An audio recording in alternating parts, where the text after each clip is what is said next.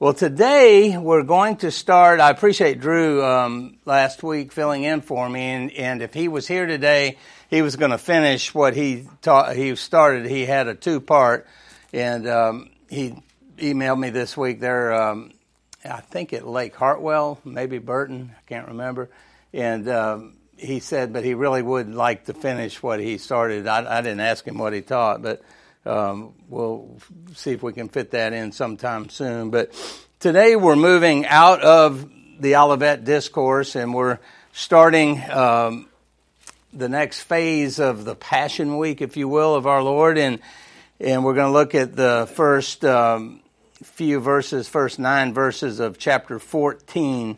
So if you turn with me, let's read those. Chapter 14 of Mark, and verses 1 through 9. And verse 1 says, "It was now 2 days before the Passover and the Feast of Unleavened Bread, and the chief priests and scribes were seeking how to arrest him by stealth and kill him. For they said, 'Not during the feast, lest there be an uproar from the people.' And while he was at Bethany in the house of Simon the leper, as he was reclining at table, a woman came with an alabaster flask of ointment of pure nard, very costly, and she broke the flask and poured it over his head. There were some who said to themselves indignantly, 'Why was this ointment wasted like that? For this ointment could have been sold for more than 300 denarii and given to the poor.' And they scolded her. But Jesus said, 'Leave her alone. Why do you trouble her? She has done a beautiful thing to me. For you always have the poor with you, and whenever you want you can do good for them, but you will not always have me. She has done what she could. She has anointed my body beforehand for burial. And truly I say to you, wherever the gospel is proclaimed in the whole world, what she has done will be told in memory of her.' Then Judas Iscariot, who was one of the 12, went to the chief priests in order to betray him to them. And when they heard it, they were glad and promised to give him money, and he sought opportunity to betray him." So remember that we said a long time ago, actually when Tim Ryan was teaching the class a long time ago, I was trying to remember when it was, back in chapter 3, when would that have been? A long time ago, a year and a half or so ago, we saw that that's kind of where the conflict with Jesus and the religious leaders began. And it's been going on since then. Chapter 3, verse 1, just to refresh us, said, "Again he entered the synagogue, and a man was there with a withered hand. And they watched Jesus to see whether he would heal him on the Sabbath, so that they might accuse him."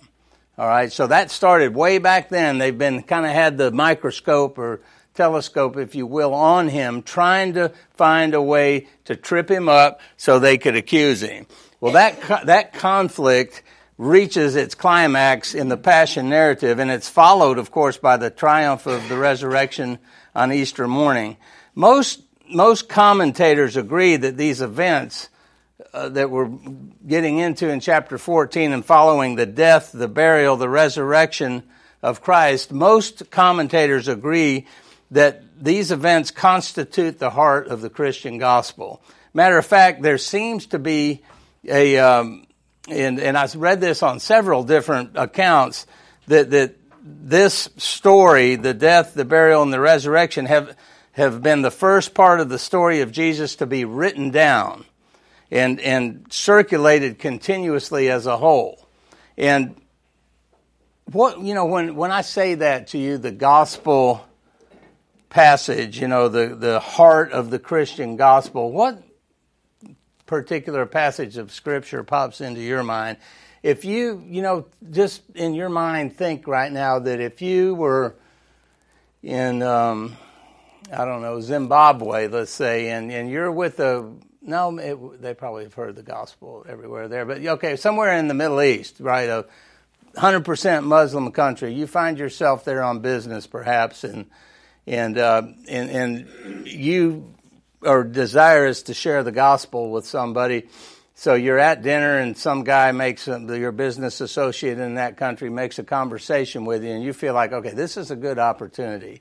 But you know that this guy has never heard that word, perhaps never heard of Jesus, what would you say? If you just said, well, let me tell you about the gospel, what in the world is that? That's kind of a weird word, isn't it? What does that even mean? What pops into your minds?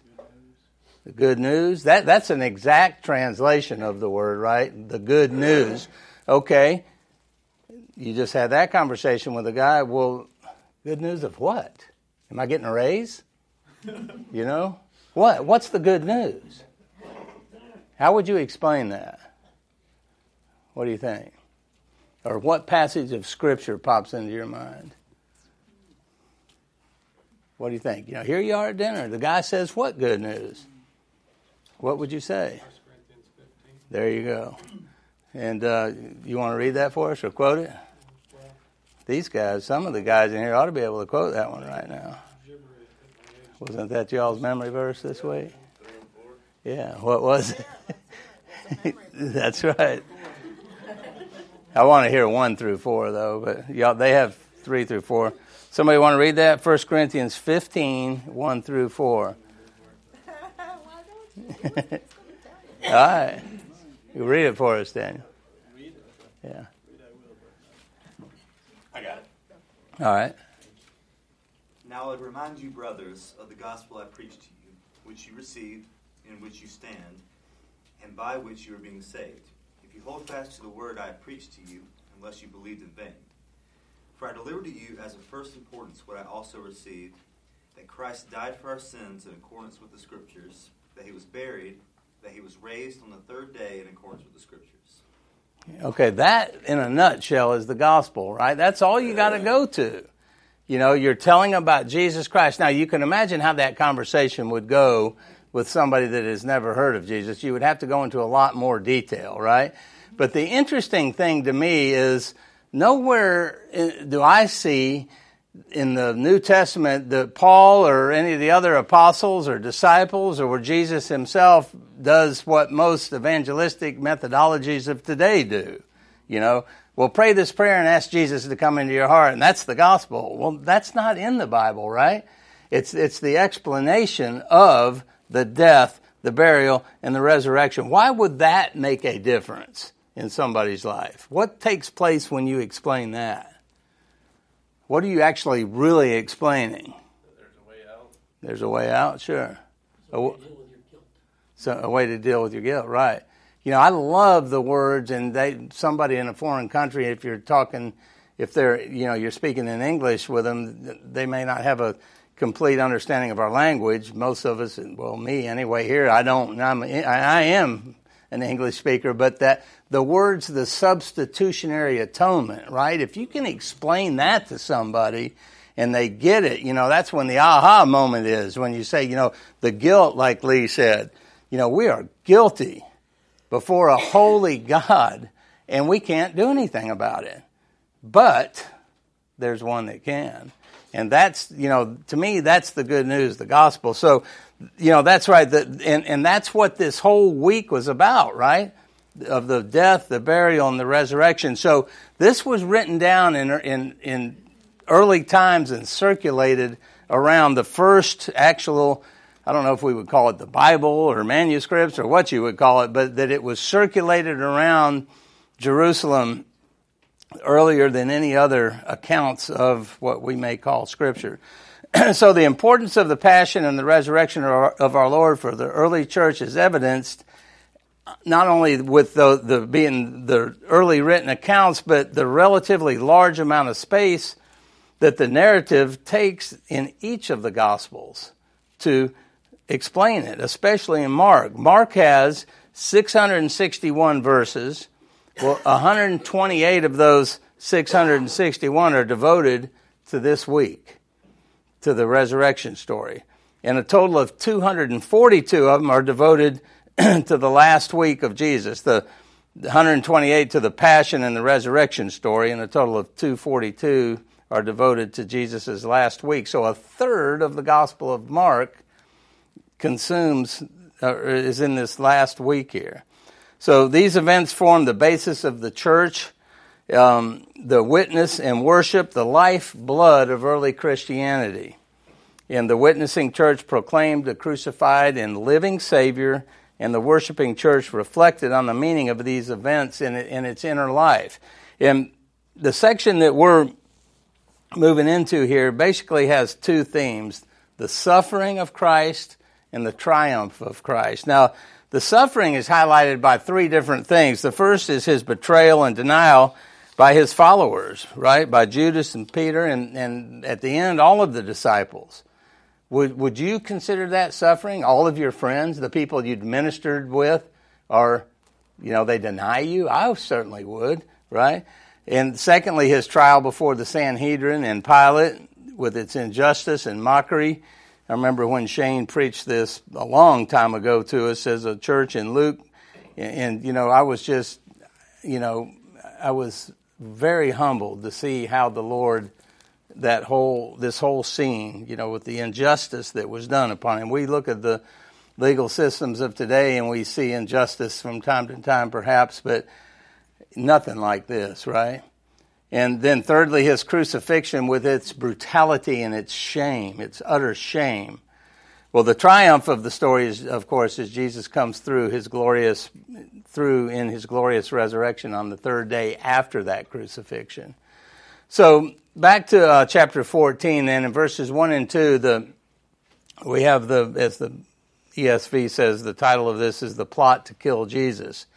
It's 2 days before the Passover, the Feast of Unleavened Bread, and the chief priests and the scribes were seeking how to arrest him by stealth and kill him, for they said, not during the feast, lest there be an uproar from the people. So Passover is the Jewish festival commemorating the occasion when the angel of the Lord passed over the homes of the Hebrews at the night that he killed the firstborn sons of all the Egyptians. You remember that? That is a great passage to look at in Exodus chapter 12 that was the last plague. And, this was the end. God was ready now. And, he gave the instructions to put the blood on the doorpost of the house. And when, not if, but when the death angel comes, he will pass over. Now, this is, I believe, correct me if I'm wrong with this, but this is the first one of the plagues that actually would have an impact on the Israelites, right? The other ones just happened to the Egyptians. But God gave provision, right? This one would have impact on the Israelites, but God gave provision. And if you put the blood on the doorpost, when I come, if it's there, now we don't know by Scripture, but I wonder if there were some people that didn't. Oh, he ain't bothered us with the other 9. It's going to be all right this time too. Maybe there were. There's obstinate people, right? And perhaps some would be like that. I was sharing this with somebody the other day that in John, I think it's in John 1:29, when John the Baptist is out in the wilderness with some of his friends and Jesus walks by, kind of passing by, paraphrasing, John says, hey, look, guys, there's the Lamb of God who takes away the sins of the world. These were Jews that he was talking to. What actually happened there? Do you think that Jesus, when John said that and they all looked, that they saw a lamb? Or what, it was Jesus, right? Still in his physical body walking by. What was the connection that would have happened to these guys? You're standing there, you're a Jew, you know about this event because you still practice it. What goes on there? What? You talk about an opportunity to share Christ, right? Well, let me tell you, you don't have to put the blood up there anymore. He's the one sacrificed. We don't have to kill the lamb every year anymore. I love sharing that story with unbelievers. That one just, you go back to the Old Testament and you show them and they're thinking, oh, yeah, well, maybe we need to be doing that too. And then you can show that this lamb that was sacrificed, if his blood is poured out on your heart, then it's for the remission of sins, right? So the Passover festival, from there, the lambs used in the feast were slain on the 14th of Nisan, and the meal was eaten that evening between sundown and midnight. Now, according to Jewish reckoning, I had a hard time with this because I don't know. Has anybody studied Jewish history a lot? It just gets just way confusing to me. There's just so much little jot and tittle that has to be in a particular order, and this, that, and the other. So, to me, it's, morning is from midnight till noon. At noon, it turns afternoon, and then, we all go to bed at night. But evidently, according to the way that they reckoned it, the eating of this meal would have been on the 15th of Nisan, even though it was the same day, because the Jewish day began at sundown. So the lamb was actually slain on the 14th and eaten on the 15th, even though in our minds today it was all done on the 14th, I guess. That's the only way I can reconcile that. But so the Feast of Unleavened Bread followed the Passover, and it lasted for 7 days. It commemorated Israel's exodus from Egypt. It was named for the flat bread that they took with them when they made their hasty escape. Remember, that was unleavened bread. And the flat bread, I guess, is that, I don't know, does pita bread have leaven in it? Yeah. It's not the same thing? Okay. Matzah, okay, yeah. So since these two celebrations were so closely intertwined, the terms Passover and Feast of Unleavened Bread eventually became interchangeable terms. And we see that in passages like Matthew 26:17, it says, "Now on the first day of unleavened bread, the disciples came to Jesus saying, 'Where will you have us prepare it for you to eat the Passover?' Luke 22:1, "Now the feast of unleavened bread drew near, which is called the Passover." And, I do like the ideas of going back in our minds and remembering, right? Why is that important? I mean, they had a whole religious celebration in the remembrance of the death angel passing over and of their exodus from Egypt, which was tremendous deliverance for them, right? Even though shortly thereafter they were griping about it, but nonetheless, it was a tremendous deliverance for them. Why is that important for us? For not theirs, but ours. I like reading this because we get, or at least I do, I forget sometimes where God really brought me from. I'm amazed when I go back, and I remember years ago not liking to go back there, thinking, "Oh, you got to get beyond that. Look what God's doing in your life now." Da, da, da. No, it's really good to remember, is it not? Mm-hmm. I mean, and I remember it's probably been 4 or 5 years ago. I had a devotional I was using, which we have at the church bookstore, called Voices of the Past or Voices from the Past, and it's a compilation of Puritan devotions that somebody painstakingly compiled together, and it's fantastic. And I noticed that there was a pattern in there for a month or so where that's what the Puritans were doing. They were doing devotions, remembering where they'd come from. And, that's a healthy thing for us, is it not? If, what does it generate in your life when you do that? Gratitude? Certainly. What else? Remembrance of who I was before Christ saved me. Okay. Humility. Yeah.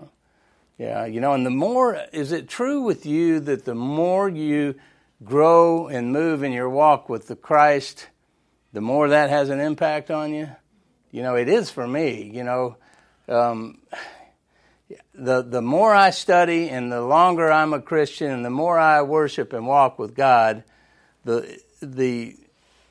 I realize how little I really understand about this, right?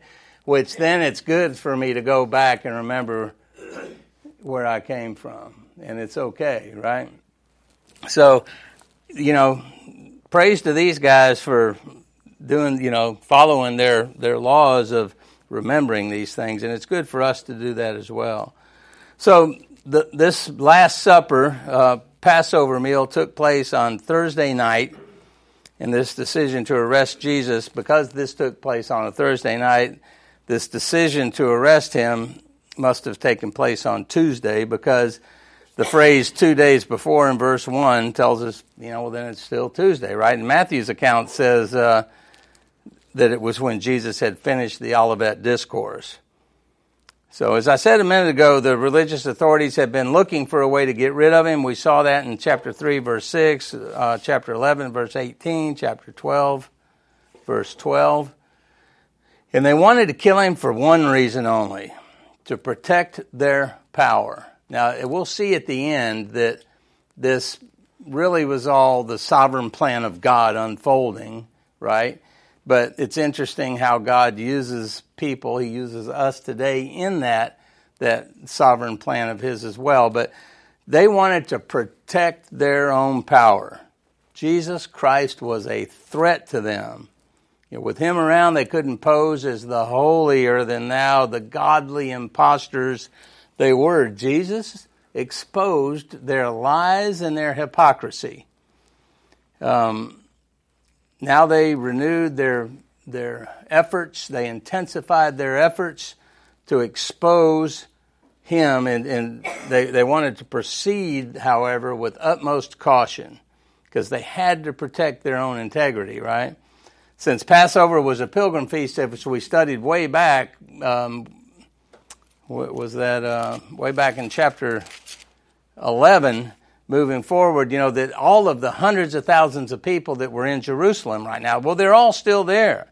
From pilgrims from all of the known world were there, right? The chief priests and the teachers of the law realized that to move now would probably be way too risky because that would bring a riot on. You know, the people, he had too many followers right now, right? So it would bring a riot. And they didn't want that, so it'd be wiser to wait, perhaps, for a moment when the pilgrims had gone back. But it's interesting that they were trying to do this by stealth, the ESV says. And that word is an obsolete verb at this time. It means to decoy, trick with bait, craft, deceit.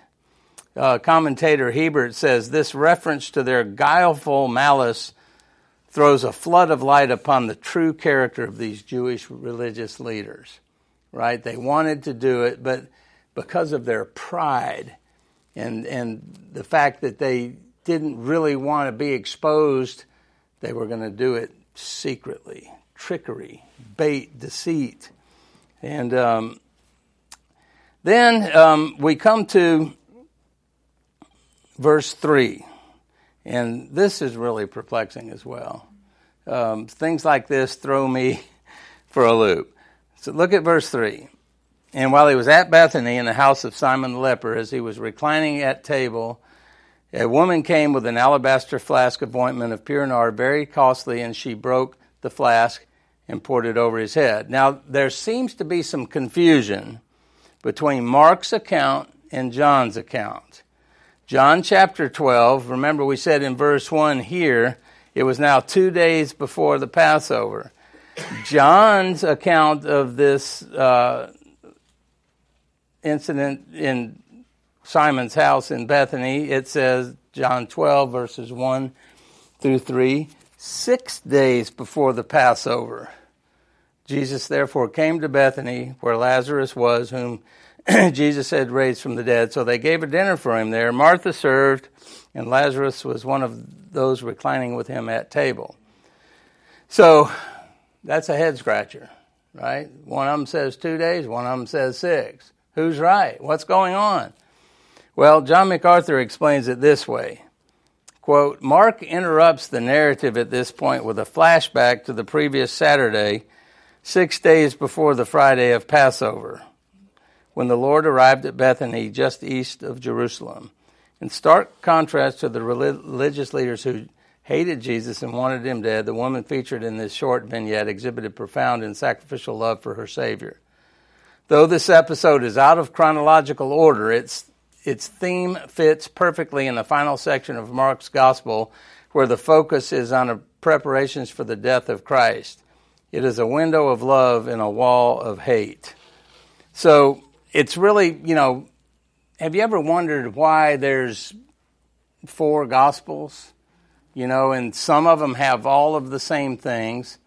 2 of them have the same things. Sometimes 3 of them have the same and 1 doesn't.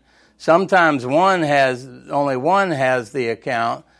Why 4? And why are they that way? Well, I heard early in my Christian life, when I was I had a great blessing when I was first saved. I was in the pest control business, and which put me in a vehicle driving around Atlanta for many hours every day. So the Christian radio station and cassettes became my friend, right? I listened to preaching all day, every day. And I'd be in customers, maybe one of y'all's driveway, finishing that sermon. You can see him looking out the window. What's he doing out there? But, and I heard Chuck Swindoll explain that one time, and he said it was like this: if I took Bob and Daniel and Tim and Curran, and I gave each one of them one of those one-time use cardboard cameras, right? And I said, okay, each of y'all got 24 pictures. I want you to take and go around, the complex here of Cherokee Christian School, and I want you to shoot 24 pictures. Because of Tim's desire or like for this particular view, he's going to do that. Well, everybody else might like that one too, and take a picture of that. But, somebody's going to have just one thing. I really like that blackboard back there. I'm taking a picture of that, and everybody else, oh, that thing's really dull. It's just black. There's nothing on it. You see what I mean? So that's how these guys, the gospel writers, they were all inspired by the Holy Spirit of God, but they wrote with their own personalities. Just like if you're photographing the same thing I'm photographing, your personality is going to come out in your photo as well. So I don't really think there is a conflict here between Mark and John. It's just, as John MacArthur says, Mark interrupts the narrative that he was on, and we know that Jesus had just finished the Olivet Discourse and that he was going back to Bethany. That's where he hung out when he was in Jerusalem, just a couple miles out, the home of his friends. And so I think that explains it. I looked at 4 or 5 other commentaries to try and get a handle on that, and I like that explanation the best. It's simple, and it seems to fit. So if you want to study it some more this week and come up with something else, you can. But Simon the leper isn't mentioned anywhere else, and Simon was a very common Jewish name, and obviously he'd been healed by Jesus, and perhaps this was an appreciation dinner. How do we know he had been healed?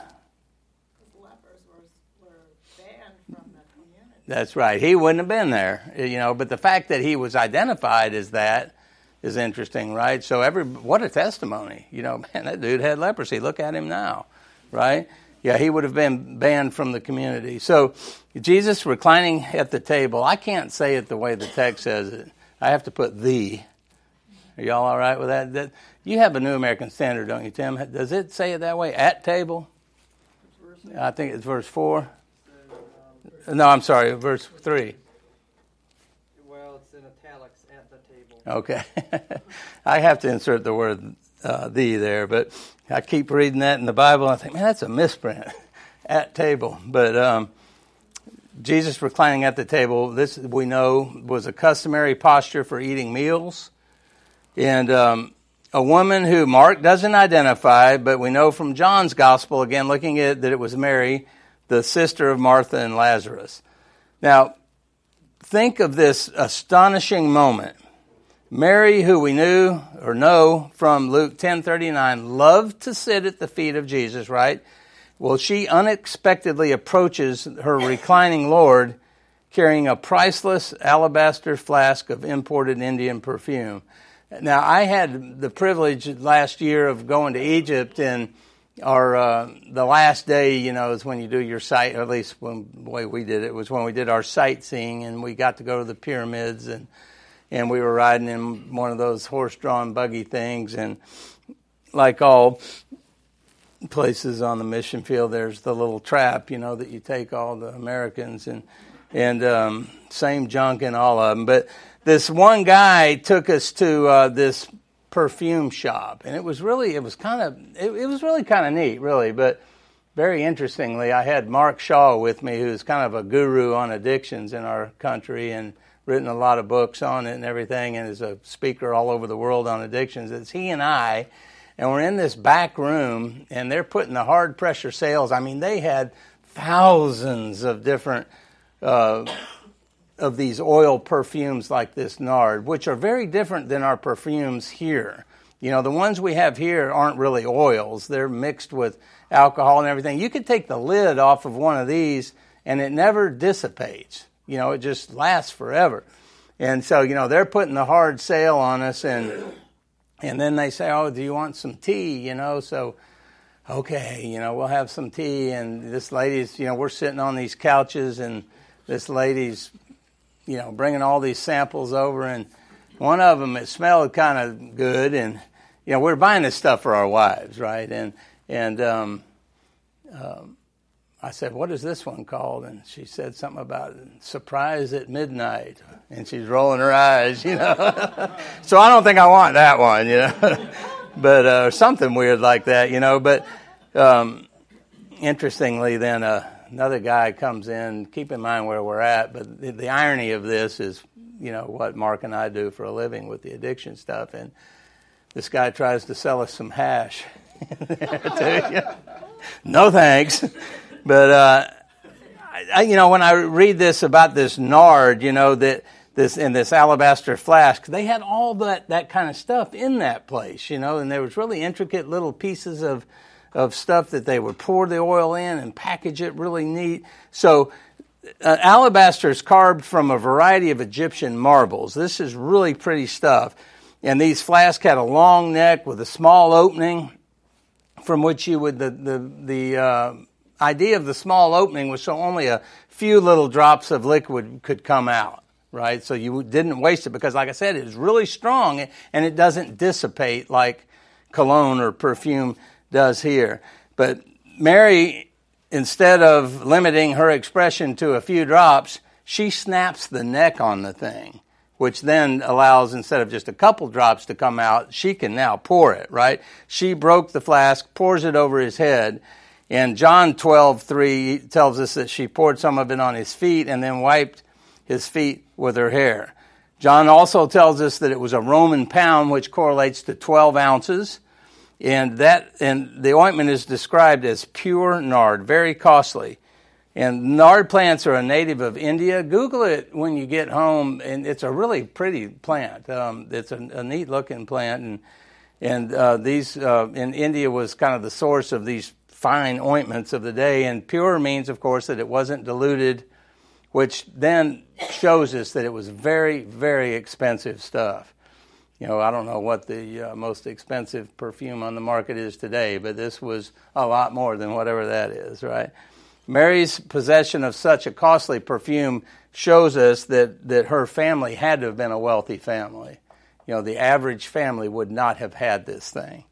And another commentator, a guy named Scroggie, said, the story of Mary's graceful act is one of the most beautiful on record. It is a story of loving devotion, revealing the acceptable motive, natural modes, and true measure of Christian service. So this scene was stunning. The smell of the perfume would have permeated the entire house, right? And interestingly, to me anyway, the response from some of the dinner guests, it was mixed. Look at verses 4 and 5. There were some who said to themselves indignantly, why was the ointment wasted like that? For this ointment could have been sold for more than 300 denarii and given to the poor, and they scolded her. So Mark doesn't tell us what's going, tell us who got things stirred up, but again, John does. In John 12:4 through 6, we read, but Judas Iscariot, one of his disciples, he who was about to betray him, said, why was this ointment not sold for 300 denarii and given to the poor? He said this not because he cared about the poor, but because he was a thief. And having charge of the money bag, he used to help himself to what was put into it. Boy, you talk about greed, right? As the scent of that perfume wafts, how do you say that? Whiffs, which one is it? Wafts. I didn't hit it right at all. Wafts through the house, As that goes through the house, the scent is going. Judas managed to persuade these others, and they scold her. They scold her. They're mad, and they insist that the perfume had been wasted. It could have been sold for 300 denarii and given to the poor. Now, denarii is a day's wage for a common labor. 300 of them would be what? You're talking about a year's pay, is what Judas is saying. You know, you wasted a year's pay on pouring that on him. So, this is a really interesting thought. Think about this. In the mind of Judas, he could readily evaluate the value of that perfume, its material value, its material worth.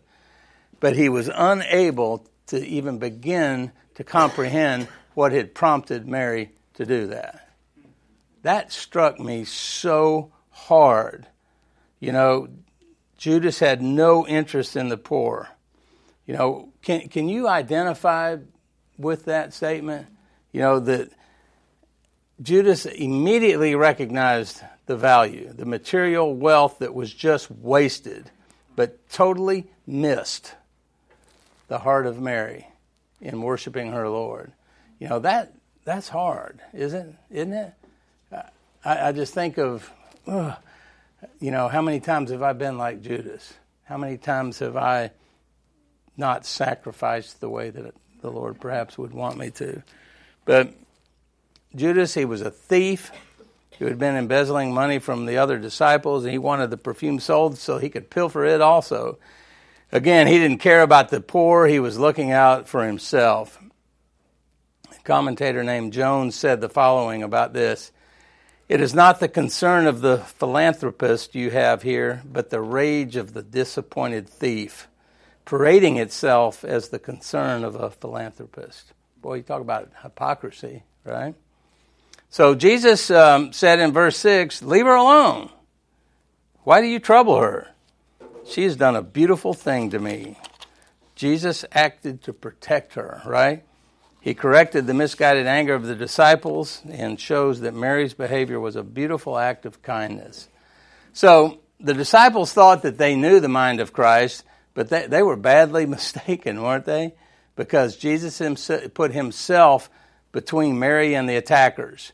In verses 7 and 8, he actually vindicates her actions, which is, he quotes Deuteronomy 15:11 almost perfectly. For you will, verse 7, you will always have the poor with you. And whenever you want, you can do good for them. But then he reminded them, but you will not always have me. That had to be piercing to them. I don't know about Judas, but the others, it had to be piercing to them. His point was that they should have been worshiping him like Mary was doing.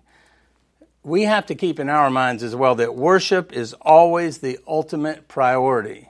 The ultimate priority. John Piper says that missions exist because worship doesn't. Missions will cease one day, but worship is forever, right? So we do mission work because we're going to people that aren't worshiping God to teach them about God so that they can become worshipers. But when that's been completed according to God's plan, missions won't exist anymore. So remember that Jesus had taught them in chapter 12, verses 30 and 31, and you shall love the Lord your God with all your heart and with all your soul and with all your mind and with all your strength. The second is this, you shall love your neighbor as yourself. There is no other commandment greater than these. So Jesus would be crucified in a few days. So this was no time for charity, right? This was time for worship. So he tells them in verse 8, she has done what she could. She has anointed my body beforehand for burial. So she had embraced, I guess, the only opportunity that was open to her to serve him. She didn't know what was going to happen in the next few days. I'm taking this opportunity. She somehow thought that when the tragedy of his death occurred, she wasn't going to be able to be there. So she decides that she's going to anoint his body now. And she acted to show her love and sympathy while she could. And knowing her heart, in verse 9, Jesus commended her. He says, and truly I say to you, wherever the gospel is proclaimed in the whole world, what she has done will be told in memory of her. So 2,000 years have passed since the testimony of this sacrificial act of Mary, and here we are. We're still talking about it, right? And her heartfelt gesture, looking to the death, the burial, and the resurrection of Christ, provides us with a compelling example of selflessness and extravagant praise to God that honors God. So I think you and I need to ask ourselves, what does her magnificent example tell us that Jesus wants from us today? What do you think? What, learning that, studying that, seeing her sacrifice, she didn't care. She was going all out. What impact, what should that have, how should that impact our lives today? Everything. Pardon? Everything. Everything? All right. That we give everything to God. We lay it all down. Okay. Proper worship is giving your whole self. Okay. And how do we practically do that in America today? The most wealthy nation on the planet, well, maybe Dubai, I guess, is more wealthy, but the most wealthy proclaiming Christianity, how do we do that practically? Tomorrow morning, Monday morning, how do you get up and go to work, or what you do tomorrow? How does that, giving our whole, everything we have, practically, what is that? I think recognize the materialistic world we live in. Like when I read this story, I think I would have been one of the guys that said, "Ooh, that's A whole year's pay. Yeah. $1,000 or whatever." Yeah. So just recognize we do live in a materialistic culture and challenge our own selves to not look at that so much. Yeah. The spiritual importance of the things we do. Yeah.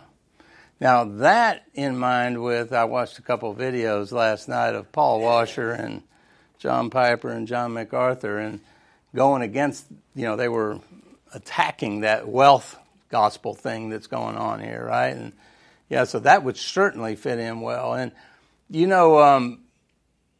and Paul Washer said this, but I heard it right off the lips of the guy teaching over there, Mark Nindino's teaching for David Kemp today, and I heard 2 weeks ago in our small group, or whenever it was, 2 or 3 weeks ago, he said this, quote, "I was sick of the American missionaries coming to Africa. So when he first met Shane, get away from me, you're one of them. You're one of them." And why? Because they're coming with a false gospel. They're coming with a gospel of wealth, the prosperity gospel.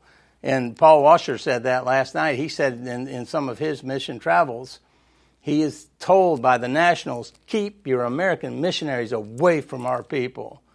Why? Because they're preaching a false gospel, a gospel of wealth. And here you got a lady that poured it all out, a whole year's pay.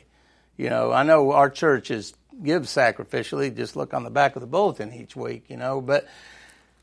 has anybody really ever given a whole year's pay? And I'm not, saying that you do that, but one thing I thought of with that, giving our whole, is doing whatever it is and whatever I can do today or tomorrow at work or wherever I'm at, whatever I can do to enhance, to build the kingdom of God, whatever it's going to take from me to build the kingdom of God. Now, certainly the financial end is part of that, but another big part of that is our time, right? Oh gosh, it's 6 o'clock. I've worked hard all day. This guy just called and he wants to meet. Dinner's going to be ready in 10 minutes. Hurry up with that. I got to go meet this guy. Does that sound like what Mary would say?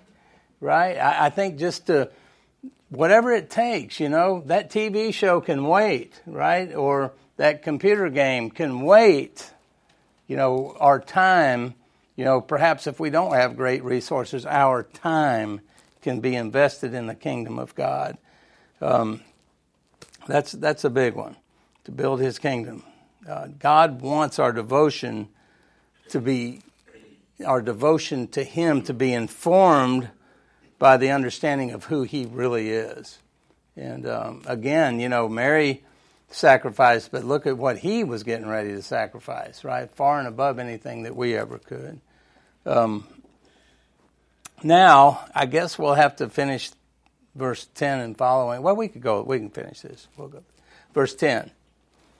Then Judas Iscariot, who was one of the 12, went to the chief priests in order to betray him to them. And when they heard it, they were glad and promised to give him money. And he sought an opportunity to betray him. He sought the opportunity to do it. So you talk about a contrast, right? On the one hand, you got the love and the devotion of Mary, and then you got these guys over here betraying. I can't think of any excuse that he had to betray Jesus. After all, he was one of the 12. Was that a privileged thing? Absolutely, right? And for many months, he'd been living with Jesus. In his immediate presence, he'd been eating and drinking and traveling with him. He'd seen the strength of Jesus' voice when he calmed the storm, and when he cursed the barren fig tree, when he rebuked and devoured when he rebuked those who were devoured widows' houses. Judas had seen all that. But he'd also seen his tender voice when Jesus pleaded with sinners to come and find rest in him. But he'd seen Jesus heal the handicapped, and I'm sure a lot of other things. And in Matthew, even 26, it says that all this, and he still decided to deliver Jesus into the hands of cruel men, all for 30 pieces of silver. Maybe it was that he was overwhelmed with the feelings of disillusionment and frustration. Man, you just lost all this money on that perfume. The political party wasn't set up. Man, I was banking on getting in there and being part of that, and now he's going to die. I'm out of here. So none of the gospel accounts really give us a definite reason, but they do point to the presence of greed and satanic temptation. Luke 22:3 tells us, then Satan entered into Judas, called Iscariot, who was of the number of the 12. Verse 11 in our text here says, and when they heard it, they were glad and promised to give him money, and he sought an opportunity to betray him. Now, talk about a gift on a platter to these guys. We don't have to look for a way to get him any. Forget the stealth. One of them's giving him to us, right?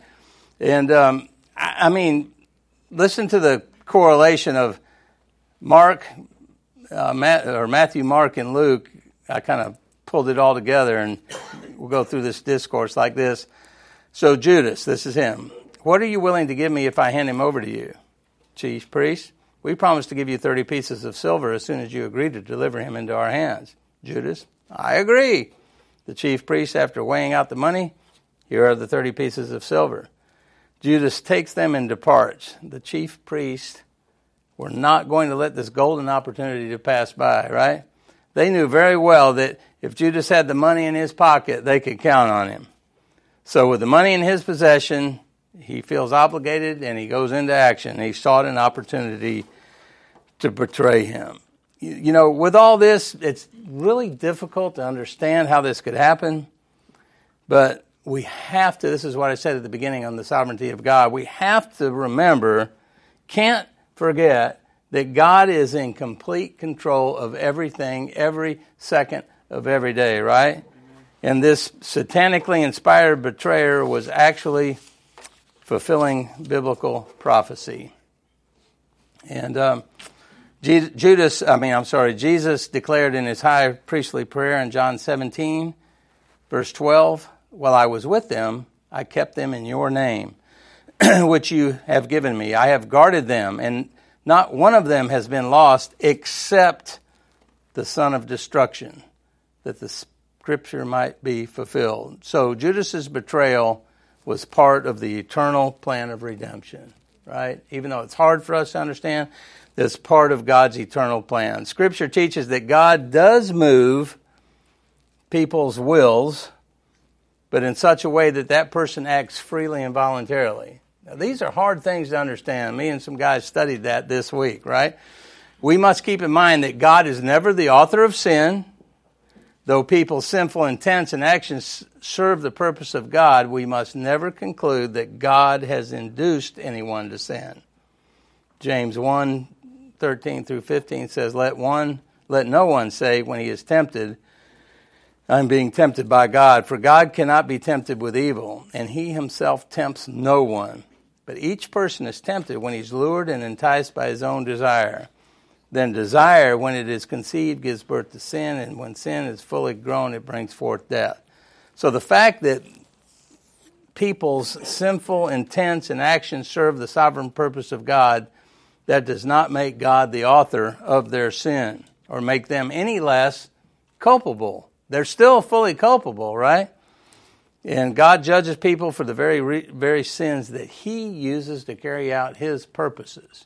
That's hard to understand, isn't it? It is for me, but that's how sovereign God is. And I think when we look at this life of Judas, the betrayer, that's part of God's eternal plan of redemption, and it shows me, anyway, how intricately involved God really is in the daily affairs of his people.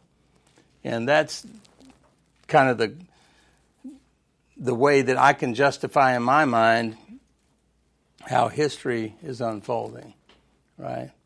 So, any questions on that? We'll pick up next week in verse 12. Nobody has any questions?